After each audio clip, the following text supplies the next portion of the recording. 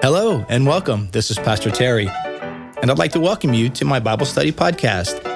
This daily podcast is a place where we take the teachings of Scripture seriously, but ourselves, not so much. Join us as we dive into the sacred word of the Bible, and each time we read, we pray, we change the world. Welcome to Pastor Terry's Bible Study Podcast.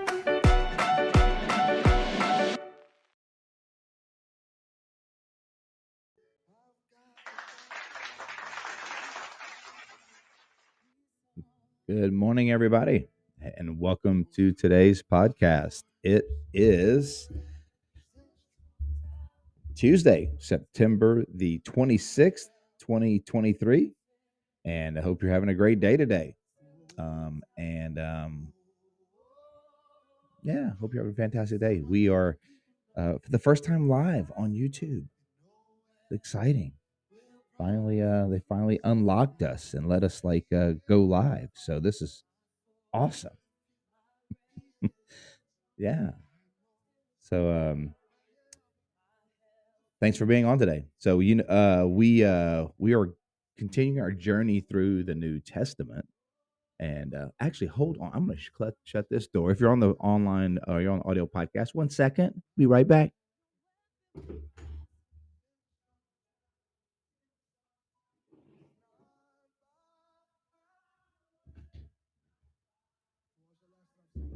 All right. So it's the first time we've been live in a long time since back in the Facebook Live days when we were doing that. But we're journeying through the New Testament. That's what we're doing. And we are now in 1 Timothy chapter 2 on our journey through the New Testament. And glad you're on. Welcome to Pastor Terry's Bible Study Podcast. Welcome, friends. So let's dive in. You know what we do? We read, we pray, we change the world. Let's see what the Lord has to say to us today through His Word.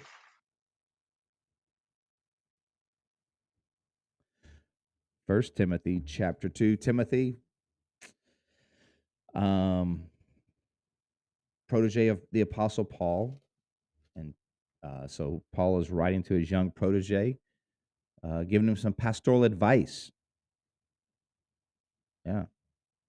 And kind of how to pastor in a very pagan city, Ephesus, which had a lot of temple worship. And that will become more relevant here in just a moment because, especially when Paul specifically gives some instructions regarding women in worship. I think it's impossible to understand that verse without taking into consideration the Artemis worship that was going on. Temple, Diana, Artemis, same thing. And so I think it's so we'll get to that, but just to kind of set the context for Timothy and Paul's words to Timothy here at the end of towards the end of Paul's life. So, all right. Well, welcome everybody. Hope you guys doing great. Thanks for being on the podcast today. Thank you for spending time with us in the Word of God. I urge then, first of all, that petitions, prayers, intercessions, and thanksgiving be made for all people, for kings and all those in authority. All right, so Paul here is speaking to the church, and he's saying, you know what, pray for your leaders, pray for your governmental leaders, regardless of how you feel about them, regardless of how whether they line up with you politically and or any of that.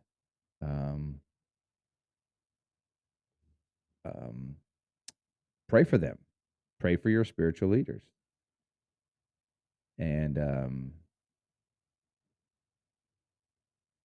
with intercessions and petitions and lift them up. I mean, it's a tough job, right? It's a tough job. And we want the well-being of our communities. So whether you're a Republican or Democrat, or whether the person's in office shares your political affiliation or not, um, pray for them. Why? So for kings and all those in authorities, that we may live peaceful and quiet lives in all good godliness and holiness. Yeah. So Paul's like, pray for them so that we can live out godly and holy lives, quiet lives, without, that we can live out our faith, and live in community. We can live out our faith and our relationship with Jesus in peacefulness and godliness and holiness. Verse 3, this is good and pleases God our Savior, who wants all people to be saved and come to a knowledge of the truth. So what Paul is saying, he's saying, I want you to pray for your leaders, because the primary thing that needs to happen is not to instill or the best thing that can happen is government can be stable so that people can live their lives. And then as people are living their lives, the most important thing can be done, which is people can hear the good news of Jesus and come to Christ. So that's the most important. So if the government doesn't interfere, the government just maintains, safety and security, and basically just creates the environment for people to flourish. Then pray that happens, so that basically the government can stay out of the way, and the biggest endeavor can take place, which is to see the endeavor of evangelism, that more people would become like Christ. So Paul's like, pray for your leaders so that we can live peaceful and quiet lives, and doing what? Sharing the gospel. Because God wants all people to be saved and come to a knowledge of the truth. Does God want you to be saved? Yes. Does God want your neighbors to be saved? Yes. Does God want your loved ones to be saved? Yes. Does God want the annoying person that works in the cubicle across from you to be saved? Yes. Does God want that annoying parent at the Little League game to be saved? Yeah. Yes. People that look like you, that don't look like you, that think like you, that don't think like you, people that live on the other side of the world from you. Yes. God loves them. God wants them saved. So pray for leaders, that they do wise things so that government stays out of it, and that we can live peaceful and quiet lives and be about the work of advancing the kingdom of God. For there is one God and one mediator between God and mankind, the man Christ Jesus, who gave himself as a ransom for all people. Remember, this is in the context of prayer and the context of leadership. So, first of all, kings and presidents and leaders are not the mediator between us and God. We don't. So this is important, because we don't pray to them. We don't seek them out to grant our requests. We don't seek them out to grant our eternal needs. We don't seek out earthly leaders to fulfill, or we don't expect of them to fulfill deep spiritual needs. They are not the mediator. They're not the mediator between the riches of God and us. Jesus is. So government doesn't save us. Political leaders don't save us. Jesus saves us. There are no other mediators. And here's the other religious connotation to that. There are no other angels or quote unquote patron saints between us and God. Come on now. Some people, pray to, this saint or that saint, or even to Mary, the mother of Jesus. There is no other mediator between us and God other than the man Christ Jesus. There is no other mediator. With all due respect, this verse is telling us that you are wasting your time praying to any other person than Jesus. There is no other mediator between us and Jesus, or between us and God. It's the man Christ Jesus. He is our access to the Father. This has now been witnessed to at the proper time. People getting saved and talking about it, right? And for this purpose, I was appointed a herald and an apostle. I am telling you the truth. I am not lying, and a true and faithful teacher of the Gentiles. Therefore, I want the men everywhere to pray. So, men, pray. Men of God, people of God, pray. Lift up holy hands without anger or disputing. Now, this is where the context is important, because in Ephesus, where the temple Diana, which was a wonder of the ancient world, people came from all over the place to worship at the temple in Ephesus. And there were, a lot of craziness, a lot of women prophetesses, and temple prostitutes, and all kind of craziness at the temple of Ephesus. And it was very much a female-dominated temple, obviously, Diana. And so I think you have to read this in the context of Paul trying to balance the way the church should look, because he does not want the church to look like temple worship at Ephesus. And it is very likely, it's not uncommon, it's not hard to surmise that a culture of people who were in that culture, and that's all they knew was this flamboyant, elaborate, cultic, pagan worship of the temple of Diana, for them to start adapting that in the Christian church, and without some instruction, some pastoral guidance, it would start to look a lot like the temple worship, and that's exactly what was starting to happen. And so Paul is telling Timothy, look, we need to pull that back, because the worship of the Lord Jesus, the worship of our God, should not look like temple worship. It should not look like pagan worship. And so we need to put in some measures here in this context, so that doesn't happen. And so, for one thing, men encourage your men to worship, right? Encourage your men to lift up holy hands in prayer. This isn't Diana's temple. Men, worship. Lift up holy hands without anger or disputing. Do this with good godliness and goodness. Also, I want the women to dress modestly, with decently and propriety, adorning themselves not with elaborate hairstyles or gold or pearls or expensive clothes, but with good deeds, appropriate for women who profess worship of God. So I don't want. Let's not have the church a place where people are trying to outdo each other with the latest fashions. This isn't a fashion show. This isn't a place where you can display your wealth and your status in society. No. Everybody is equal here. We are all one in the family of God. So let's not make this a competition. Let's encourage our ladies in particular to dress modestly. Let's make this about God and not about us. Come on now. Let's make him the focus. Let's make worship the focus. And let's not make it a situation where people who are of lower means, of lesser means, will feel uncomfortable. So let's dress modestly. Let's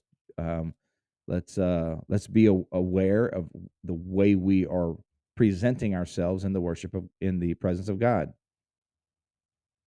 Adorn ourselves with good deeds and appropriate. That's appropriate. Now, this is the one that gives everybody heartburn right here. This is the passage that gives particularly, all women especially, naturally so, but a lot of people this is where it gives people heartburn. Verse 11: a woman should learn in quietness and full submission. Oh snap! Some people, yeah, I know. You're like, what? Huh? Excuse me. Oh, no, not going. So, what does this mean? Well, first of all, let me show you something that was actually startling about this verse. Actually, the thing that would startle people the most in the first century was not what startles us. What startles us is the full submission, the quietness and full submission part, right? We're like, yeah. Well, we'll talk about that. But in the first century, you know what was like revolutionary was the learn part. Women were not educated in the first century. They weren't encouraged to be educated. But here Paul says a woman should learn. So in the first century, wow, he's encouraging women's education. He's encouraging them to grow and to learn and to develop intellectually, spiritually. Whoa, what? Yeah, a woman should learn. So that was revolutionary in the first century. Now the part that gives us heartburn is the second part: in quietness and full submission. And again, this is my opinion, and I think it's because look, whenever you find something in the teachings of Paul, especially that you don't see anywhere else. Like he doesn't teach this way anywhere else. He encourages other places for the women to prophesy, for the women to teach, for the women to be involved. He doesn't say only men teach, only men do this, only men.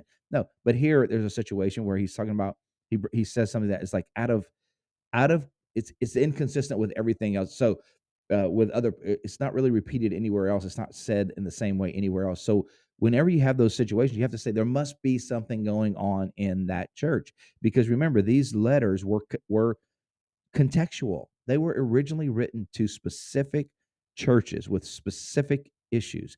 In this case, it's written to Timothy, who's pastoring a specific congregation in Ephesus. They have unique issues that are unique to that culture. It's not so different than if you were talking to a pastor who was, leading a church on the Strip in Las Vegas. That's going to have unique teachings and guidance, different than if someone was teaching in a village church in rural Appalachia. There's going to be some things you say there that you don't say, or you would certainly say differently to the church on the Strip than you would in Appalachia. So here he's saying a woman should learn in quietness and full submission. Why? Again, because of the craziness that was going on in the temple. And so instead of being in the church, loud and obnoxious and wild and like the prophetesses that were in the Ephesian temple, that were just, prophesying loudly and wailing and babbling in tongues, by the way, in a pagan tongue, Paul's saying, let's not create confusion. In the church, I encourage them to learn quietly and in full submission because it needs to look differently in the church. Here we go. I do not permit a woman to teach or to assume authority over a man, she must be quiet. And I think that is a lot to do with Ephesus, a lot to do with the context. For Adam was formed first and then Eve, and Adam was not the one deceived. It was the woman who was deceived and became a sinner. So he goes back to the beginning, right? The temptation with Adam and Eve.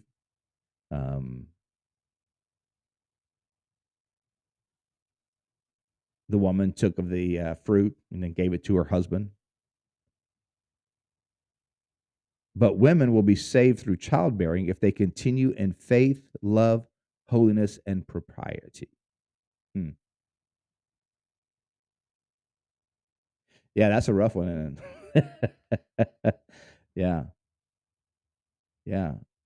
I mean, the childbearing. Now, some contexts say she will be saved through the childbearing, which is what the coming of Jesus, right? Because back in the garden, the scripture taught that through the seed of a woman, the seed of the woman would crush the head of Satan, and so that childbearing, what the childbearing, this here is not like a woman is saved because she gives birth to children. That's foolish. Why? Because first of all, some women can't have children. So, yes, the normal biology of things is yes, a woman can have children, but there are some women who are have infertility. There are some women who are married to men who have fertility issues. So, what about them? Is that not? I mean, does that mean they don't get saved because they can't have children because they're married to a man who's has infertility? No, of course not. It's the childbearing. What is the childbearing? It's the fact that through the seed of a woman, Christ came into the world and saved us. So through the childbearing, not through their in particular childbearing, but the childbearing, the birth of Jesus, they'll be saved. We all will, for that matter. So the call here is for decency and orderliness, really. The issue is not so much about male dominance or female submission. It's not what this primarily is about. It's about worship, first of all. These are instructions for worship, and for worship in a particular context, namely the Ephesian context. And so the Paul is instructing this young pastor in a way that he will be able to lead the congregation to have greater faithfulness and fruitfulness in a pagan culture. Because remember, if you go back to the very first verse in chapter 2, Paul says, let's pray for our leaders that we can live peaceful, and all of us can live peaceful and quiet lives. This isn't just for women. All of us can live peaceful and quiet lives. And in a sense, in full submission to the authorities that are in place, except for when they conflict with the law of God. But otherwise, let pray for our leaders that we can live lives of quiet submission. So that what? So that we can do the important work in this world, and that is introduce people to the Creator of the world through Jesus. And so let's pray that we can worship openly and freely and quietly and truthfully. And in our worship services, let them be a witness. So men, worship in holiness, worship in godliness. Don't worship in anger or disputing. Don't be like the pagans. Women, dress modestly. And because it's confusing, learn quietly. Don't look like the pagan prophetesses.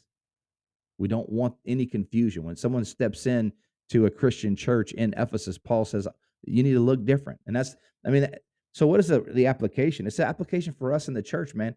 Like sometimes we get critiqued in the church, and probably rightly so, that people step into the church and it looks like a rock concert. It's like, what's different here? This looks like a rock concert. This looks like a concert that I saw last night at the neighborhood convention center. And what's different? It should be different. And those critiques, I think, are legitimate. We need to take them into account because our worship spaces should feel different. They should feel holy. There should be a sense of awe and wonder. And I'm not against any of it. I'm not against this. I'm not against the smoke machines. I'm not against the lights. But I do think there can be a place where it becomes out of place, becomes a distraction. And so the person who comes in looks around and wonders, like, really, what's the difference here? And so, we can take Paul's words here as a self-reflection, church, to how we should worship, and that we should not enter worship to impress other people. We should not. We should, as a mature Christian, I should go to worship not only thinking about myself, but also thinking about others and how my worship might affect them or distract them. There's nothing wrong with that.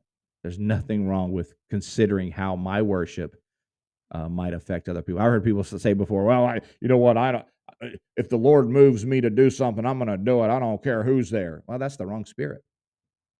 That's the flat out wrong spirit. Because first of all, the Lord's not going to move you to do something that's going to scare or frighten or offend other people unnecessarily. So that's your flesh speaking and not the spirit. So yes, part of having the fruit of the Spirit is having self-control and kindness and gentleness and considering other people that are around you and how it's impacting their worship. So great lessons today. A lot to chew on, a lot to think about. Encourage you to dive deeper into it. This passage has been debated a lot as it relates to women in ministry and male and female roles and responsibilities. So dive into it yourself. See what you think. Hey, let's pray, you guys. Lord, thank you so much for your holy word. Thank you for teaching us and instructing us. Lord, we pray that we could live peaceful and quiet lives so that we can lead others to you because you do love them. Lord, thank you that you are the mediator between us and God. You are Jesus. You are the mediator, and there is none other. Lord, I pray for my friends today that you would encourage, strengthen, and bless them today. May they sense your presence and your power in their lives. May they know that you love them, that you're with them, that you never leave them nor forsake them.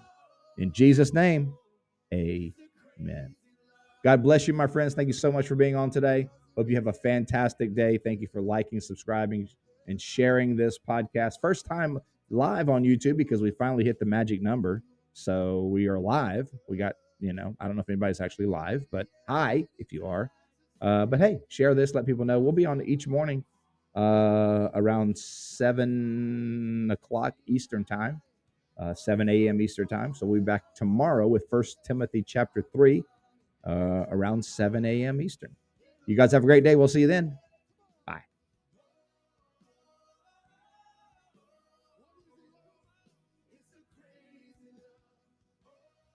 Thank you for joining me on today's podcast.